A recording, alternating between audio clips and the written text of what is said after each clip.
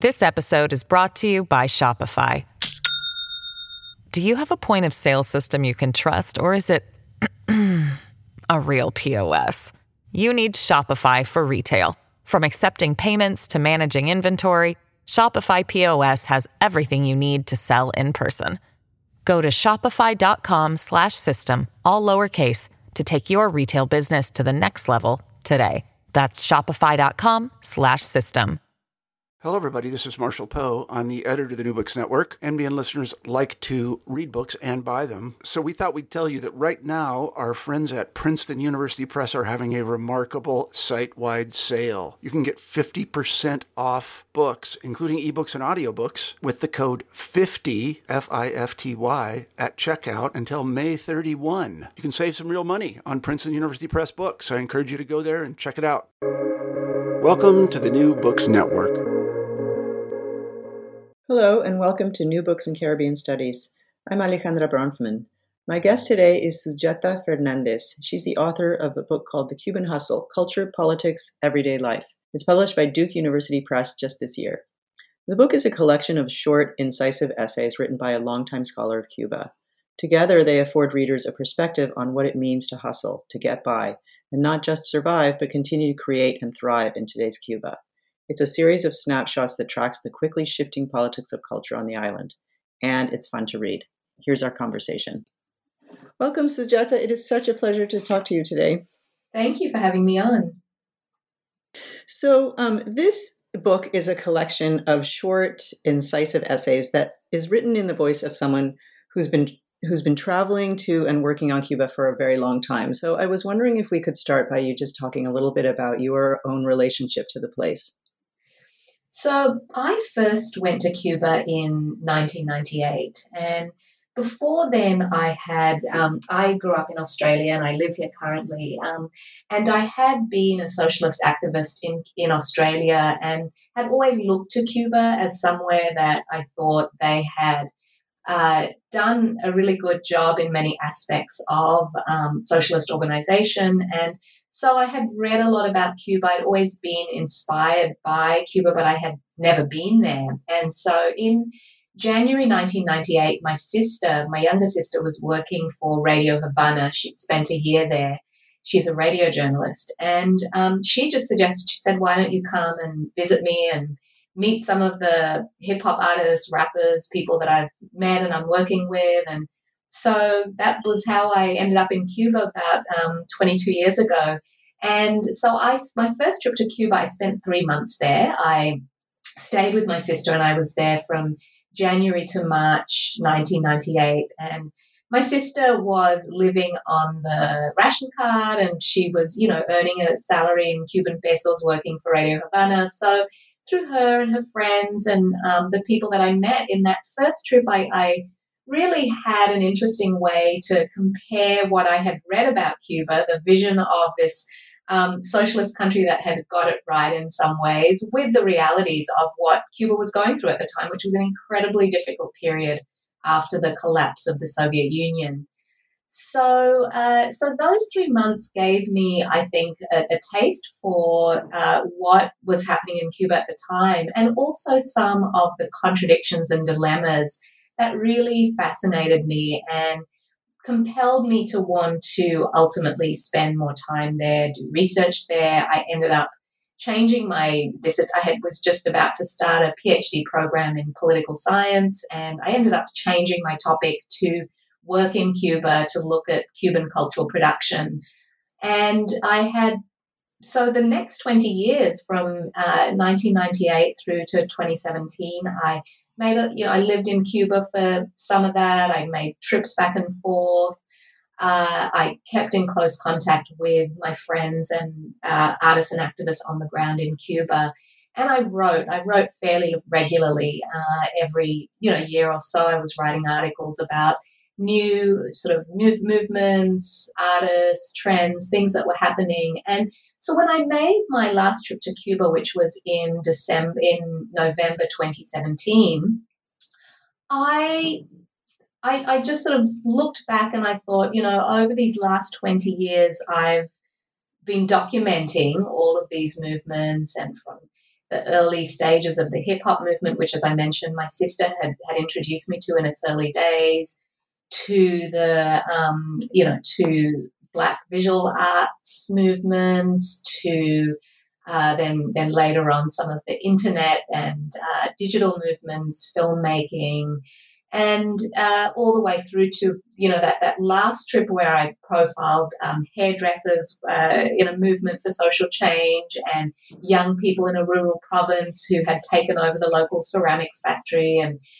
made a cultural centre. And I just thought, I have here a sort of record of 20 years worth of these kinds of different movements and organisations, and a snapshot of how Cubans have created and hustled and worked, very creatively tried to overcome the obstacles of the collapse of the Soviet Union, the tightened embargo by the United States, and come up with something novel and unique that also drew on what I do think was some of the positive aspects of the Cuban Revolution, from the education system to the arts education to the resources that were available for the local arts and culture scene, drew on those resources. And so then I thought, to me it sort of came together as this idea of the Cuban hustle, and that's when I proposed the idea of the book to my editors at Duke University Press, and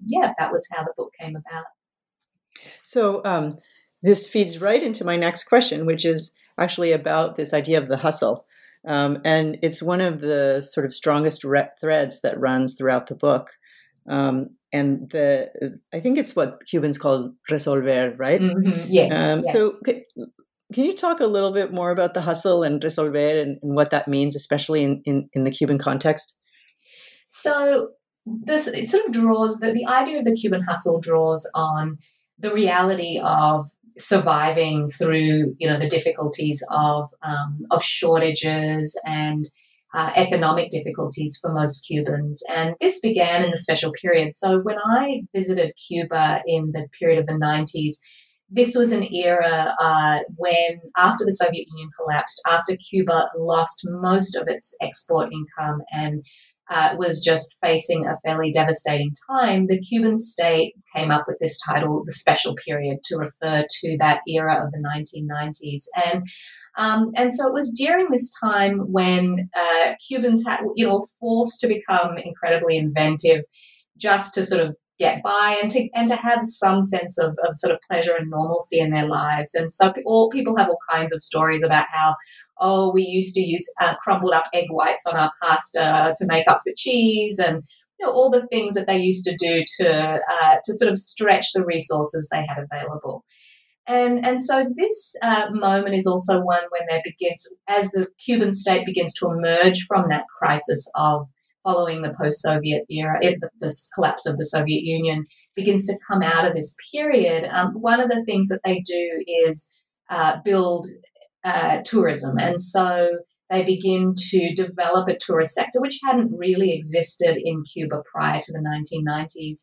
And so all of a sudden there are tourists coming from Europe, from Canada, from many Western countries, as well as from the Caribbean and other places. And one of the things that this gives rise to is sort of hustling dollars from tourists, and especially because during this period, Cubans are still earning in the peso currency, and there was also a dollar currency, a dual currency, and of course you could buy a lot more with dollars. It was very hard to get a lot of stuff just using pesos, and so there began this sort of hustling of dollars from tourists, and there arose a whole sort of a category of jineterismo, or men and women making friends with, having sex with tourists and trying to hustle money from them, getting them to, just take them to concerts or take them out to fancy restaurants or any restaurants at all, or even, actually getting money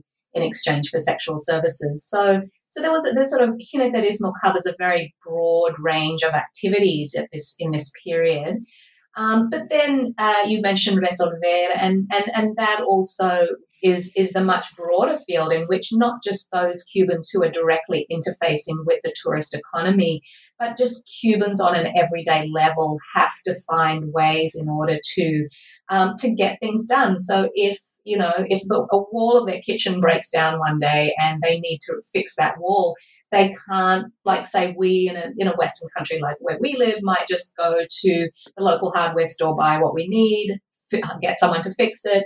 It's not an option in Cuba because you can't simply go to a store and buy tools, bricks, all of those kind of things are much, because of shortages, they're much harder to come by. And so this idea of resolver has emerged to cover the ways that you might have to find somebody who has a friend who works in a government construction agency and get them to try to secure the bricks and do them a favor by, you have another friend. It's all very much about the underground networking that happens.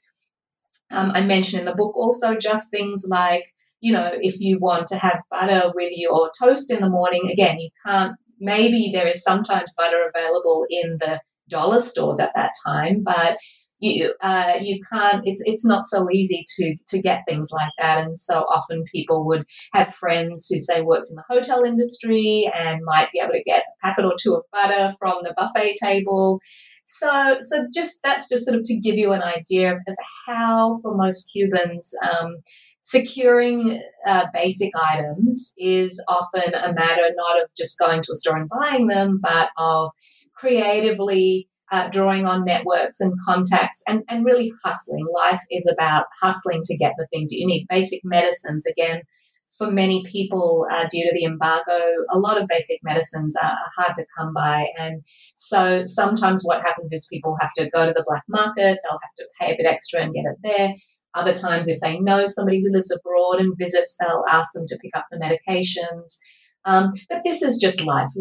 Life is about resolver. It's about trying to find a way to meet your needs in means other than what we have as the general sort of currency exchange for goods type of situation. And so, sorry. No, go ahead. So what I was just going to say was that idea of the Cuban hustle is one that that I think has flown more generally into Cuban arts, Cuban culture, and Cuban social movements. And so I look a lot in the book at how even, for instance, when the hip-hop scene began to emerge, and they didn't have a lot of the things that, young people in say, the US or other places had to samplers to make beats as the backing for the rappers, or they didn't have even, a lot of the background beats themselves were not available. And so they did things like using their voices to create background beats, mimicking beatboxing.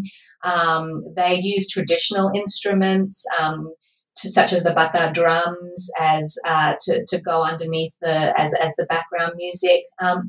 And Cuba's first hip hop DJ, Ariel Fernandez, used to actually use Walkmans because he didn't have turntables. And so, like that, drawing on all of these different local resources as a way to make up for scarcity, I think is something that both draws on that daily experience of hustling, of resolver, of jineterismo into the cultural and artistic sphere. And it has also made use of and innovated in really interesting ways. Yeah, I see that in the art world as well, sort of the kind of sculpture and visual art, where the idea of sort of taking found objects or making videos or making things with what is there becomes a really rich way to make a statement about exactly what you're talking about, right? So it seems like it's and kind of paradoxically, all of those things really flourished in the special period, the art and the music. That's when sort of Cuba suddenly became, so marketed and marketable. Yes, that's right. No, there was such an impulse. There was so much people had to talk about, and this is again where one of the things I focused a lot on is the rise of the hip hop movement, and people just had so much to say. There was all of this contradictory stuff happening. All of a sudden, their world collapsed, and they were struggling to understand it, and they were struggling to understand how young Black people were struggling to see how in a country that promises racial equality, all of a sudden they felt they were being completely abandoned, and yet didn't have the language and the words to talk about it because they were supposedly in official discourse equal. And so I think the arts in a sphere where, they can't really talk about this stuff at, say, a rally or at an open political meeting because of the conditions of the Cuban political system, the arts became this incredibly rich sphere in which people could speak out, and they could talk about what was going on for them. They could process meaning. They could create new kinds of meanings. Yeah, I want to talk about some really fascinating projects that you look at, and it seems to me that they bring together both this kind of, three things: the kind of, entrepreneurial opening and spirit, this idea of resolver and kind of using what you have, but then also a kind of a notion of giving back to a community and doing something kind of collectively more than individually. And I'm thinking of the hairdressing project, Arte Corte, the community center that you described, the project Los Chapuceríos, and also that program that teaches kids to make documentaries. And those just sounded so, above and beyond, right? These are people not just sort of solving everyday life, but really creating these kind of wonderful, very vibrant, spaces and communities and events. And so how did you learn about those projects and tell us more about them? Yeah, so I actually mentioned in the book Alex Halkin from America Media's Initiative, and she's actually somebody who reached out to me at some point, and after I had written my first book, Cuba Represent, which looked at Cuban arts and culture, that came out in 2006. And so she reached out to me and, just said, I'd really love you to learn about the work we're doing and the groups and the people that we're working with. And so that kind of began a relationship where she and I together actually wrote one of the pieces in the book, which was about filmmakers, and AMI has done a lot of work with young Cuban filmmakers, and so to me that began that relationship and those new sort of projects beyond the scope of what I had originally written about. And so Alex also introduced me to, actually she was the one who introduced me to the Los Chapuceríos and the group in Pinar del Rio, who had a local organization that was started in an abandoned ceramics factory. And the young people there had also started up a filmmaking group where they were making films. This is a very small town which was built around the rhythms of the local food processing factory. And when that food processing factory was slated to close because of environmental considerations, it was letting out all kinds of smoke into the air and making people sick. They said, well, this is the lifeblood of our community. If this goes, our parents don't have jobs. These are like 14, 15-year-old kids. They said, what's going to happen? So they actually, through this community project, they made a film about the factory, and they said rather than getting rid of it, we should remodel it to make it environmentally friendly. And so that was, that they did it, trace the history of the factory, talked to the workers, talked about what the factory meant in the cultural life of the community, and in doing so sort of gave a snapshot of the experiences of people growing up in rural areas, of the lives of these people whose whole experience centers around factory production and what that means today in a sort of post-industrial era. I think that the film they made captures so much about all of these things. The Hairdressers for Social Change project was actually, I was actually introduced to them by my friend Hilda, who somebody who I've stayed with for the years that I've gone to Cuba. And so she introduced me to Papito, who runs this hairdressing project. And what really struck me about both of the projects, the hairdressing project and the ceramics project, is they were both started by people who people, in the case of the ceramics factory project and Los Chapucerios and Papito in terms of the hairdressing project, these were both people who actually had started to create some wealth and through their entrepreneurial activities in this new Cuba. Papito was quite a renowned hairdresser and was getting quite a bit of fame and getting a lot of clients, and so he was starting to increase his revenue. And Pipo in Los Chapucerios was a very well-known furniture maker who was starting to supply larger orders to hotels with his handcrafted wooden furniture. And what was interesting to me was they both said, we're not so interested to become rich. This is not an ethos or something that we aspire to with this entrepreneurialism. But, we feel that we want to reinvest what we're making into the community, and we want to think about, how we can use that to start up new projects and spread out the wealth that we're earning. And to me, that was very much how we can't, I say in the book, we can't think of entrepreneurialism in the sort of Western individualist terms that it's usually used and in which it's usually applied to Cuba, because people like Papito and Pipo are not seeing things in that way. They're seeing that the kinds of work they're doing, that they want to find ways to use that to support their communities. This episode is brought to you by Shopify. Do you have a point of sale system you can trust, or is it a real POS? You need Shopify for retail. From accepting payments to managing inventory, Shopify POS has everything you need to sell in person. Go to shopify.com/system, all lowercase, to take your retail business to the next level today. That's shopify.com/system. Yeah, I thought that was really it was very well demonstrated in the ways that these projects came about.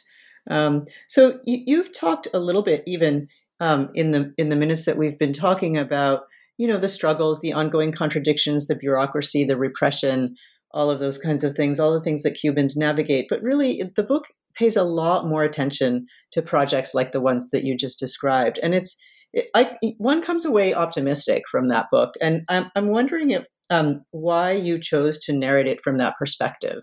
If you can sort of talk about the kind of the decisions that you made in representing Cuba in the way that it is represented in the book.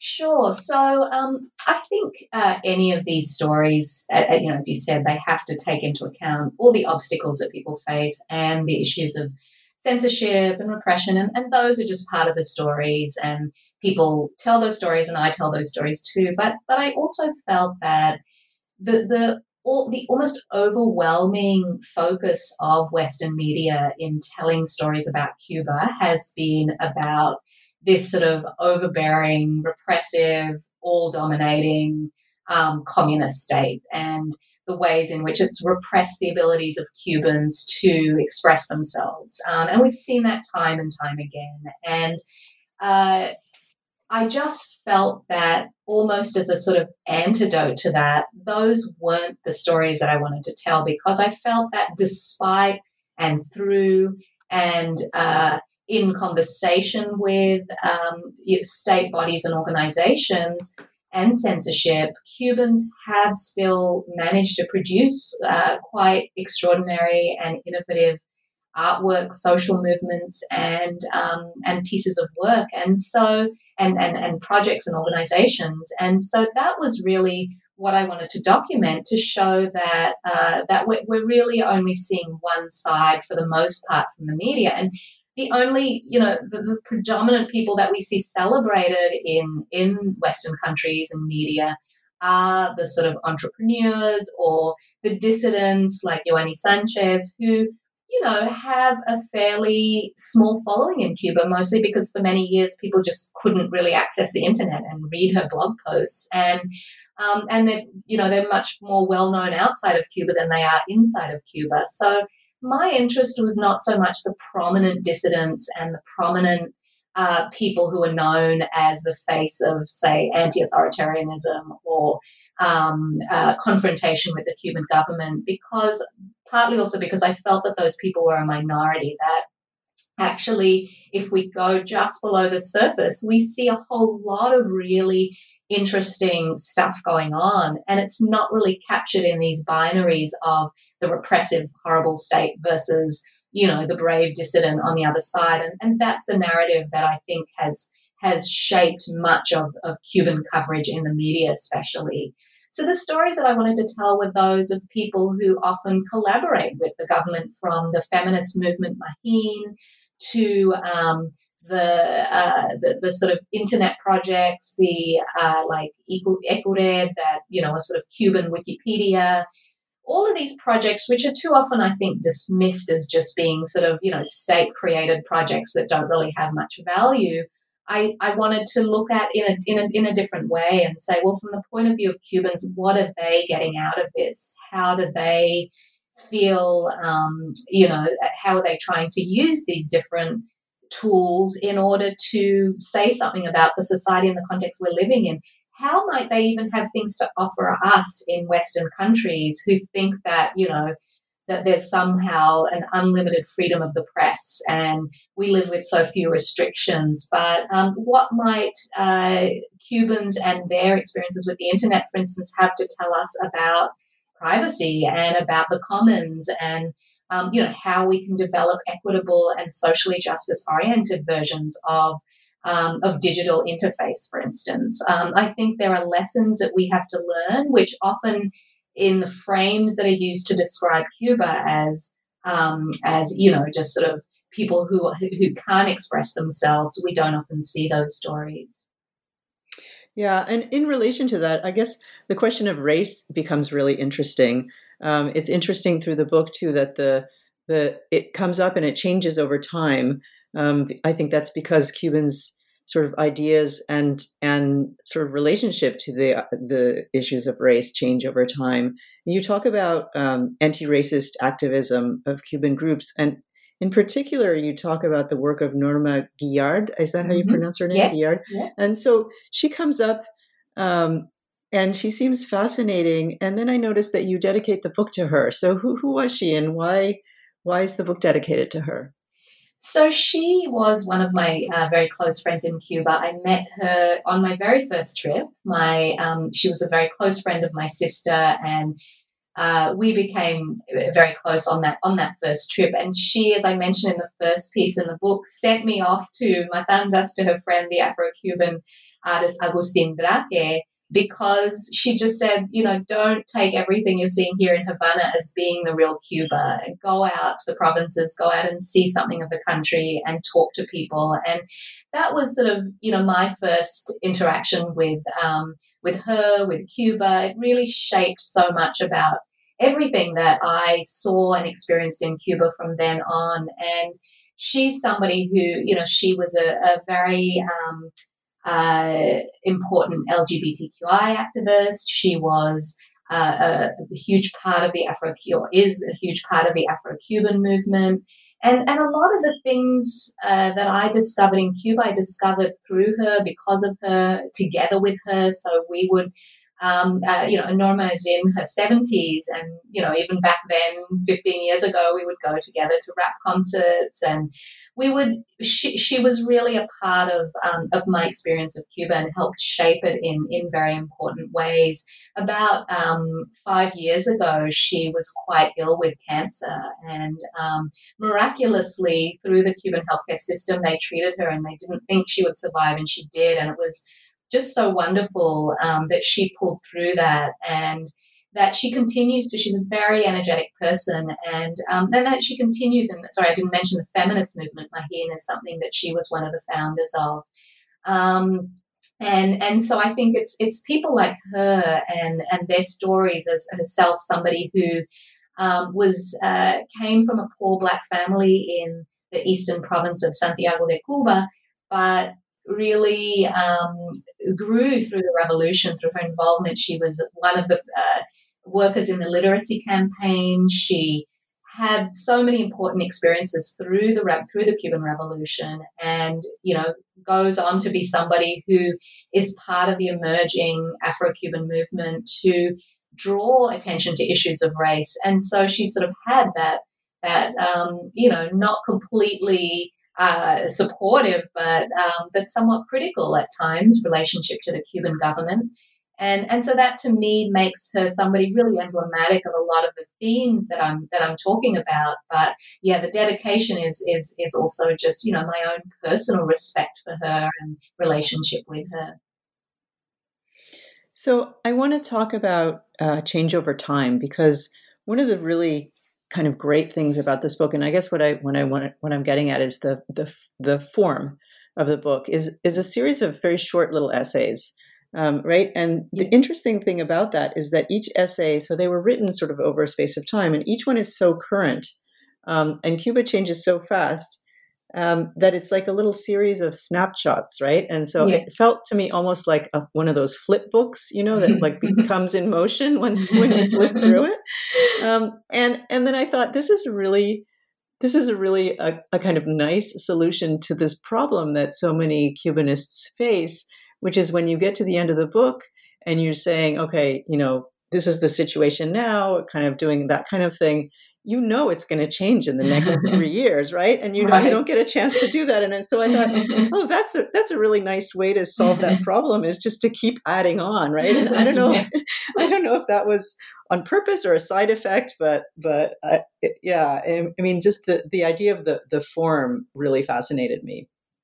Yeah, and I guess it wasn't really intentional in the sense that, I got to, it's not like I started writing the essays with a book in mind. It just so happened that I got to 20 years on and realized I had these short pieces that I'd written over the years. And mainly because I often feel that within academia, we write either heavily theoretical essays or we write long books, and we really writing mostly for each other, for other academics, for students. And so while I was doing my research and while I was writing the academic stuff, I also wanted to keep in mind how to communicate this to broader audiences. And that's why for forums like NACLA and The Nation and the New York Times and other places, I was producing shorter pieces with the hope of making these ideas a little more available to a general audience.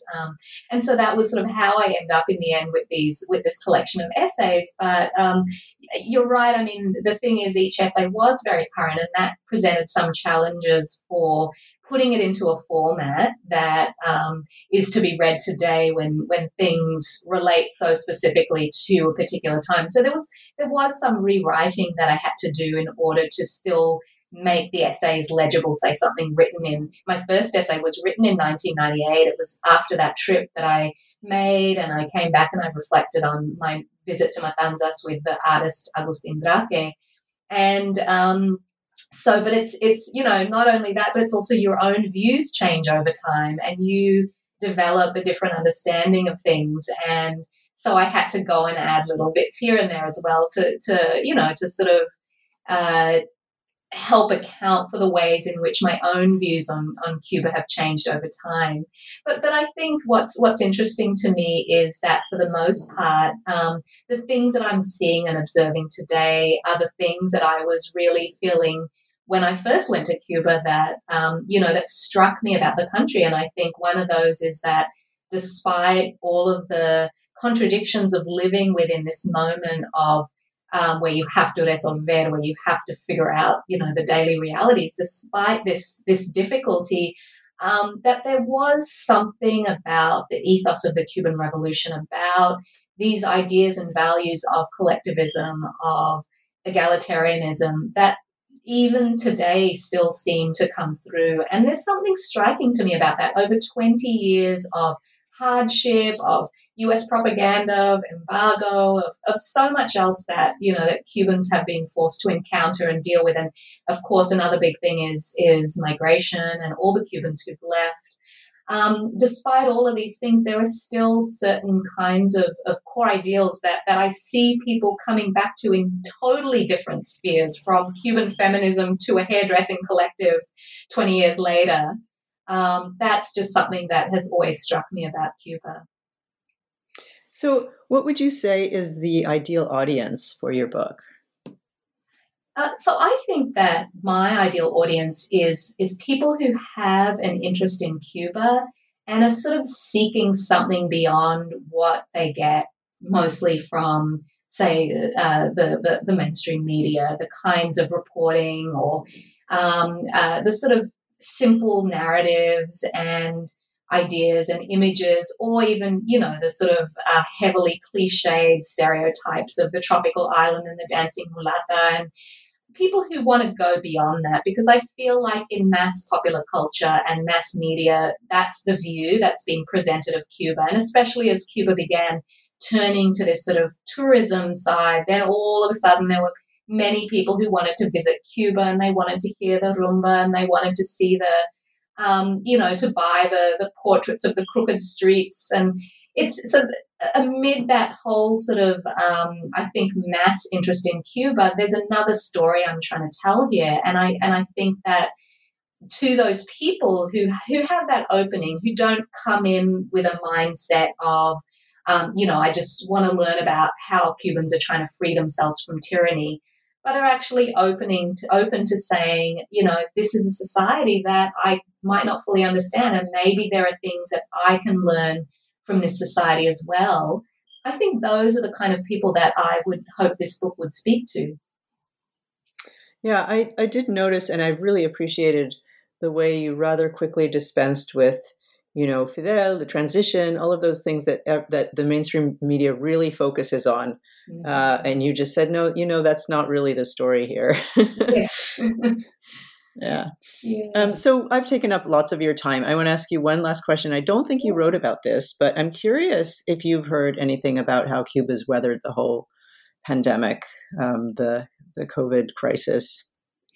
So I've had a lot of contact with friends in Cuba, and heard various things from them. I think one thing that's quite sad is just how difficult things are. I mean, tourism, the sort of twin difficulties of, on the one hand, the loss of tourism and people just, all the income that comes in a whole lot of different industries from tourism has really, had a devastating effect for Cubans in what was already, a struggling period. And then the sort of Trump administration's war on Venezuela and their limiting of oil supplies to Cuba, I think, has just had another impact in limiting what was already, much lower imports of oil, basic supplies that Cuba really needed. So there are stories of just how difficult it is, and I think sort of have to acknowledge that these are hard times for Cuba. They're trying to slowly figure out how to reopen while keeping the virus at bay, as they've managed to do up till now. But that has come with an economic cost, and unfortunately, Cuba's not in the position to have those basic economic resources that they can really stay well afloat while also employing the public health measures that are needed. But at the other hand, I think they've done extraordinarily well with containing the virus, with keeping the numbers of deaths low, with keeping the numbers of infections low. They've sent teams of doctors to hotspots from Italy and all over the world to help combat the virus. And I think that's given a huge boost to people to see the ways in which those Cuban doctors are welcomed and the kind of role they can play in a public health setting. And I also just think, Cubans are proud of their very high public health literacy. And I see that in comparison to when they look at the United States and they see, the out of control virus infections there and the complete abandonment of, any public health strategy by the Trump administration. I think Cubans feel very proud of, they in emails to me, they say how, we have, listen every day to the broadcast on television, and we listen and we wash our hands and we wear our masks, and, we're very diligent when it comes to what we have to do. And it's partly just the very clear messaging of the government, the provision of basic things like PPE to the extent that they have it. That has, I think, helped Cubans come together in a way that, they haven't, led to uprisings in the streets like we've seen in many places where governments have completely failed their citizens. But I think there's a kind of rallying behind the collective that has resulted from the government's very serious science-based approach. They've even come up with a vaccine that they're testing, which is something that I think, a lot of other countries wouldn't be able to do in addition to also managing the public health response and dealing with the economic crisis. So I would say overall, while, that economically it's a very difficult scenario for many Cubans, I think that there are grounds to feel, somewhat of hope that that they'll be able to pull themselves out through, through trying to slowly bring back some kind of tourism and interactions. And, also if Joe Biden is elected in November, there's also, I think, some hope that there will be renewed interactions between Cuba and the US that could once again help them rebuild the economy. Yeah, an ongoing story. Yes, right? That's right. There's no final point to it. Thank you. Right. Thank you so much. I've really, really enjoyed chatting with you today. Me too. Thanks for having me on.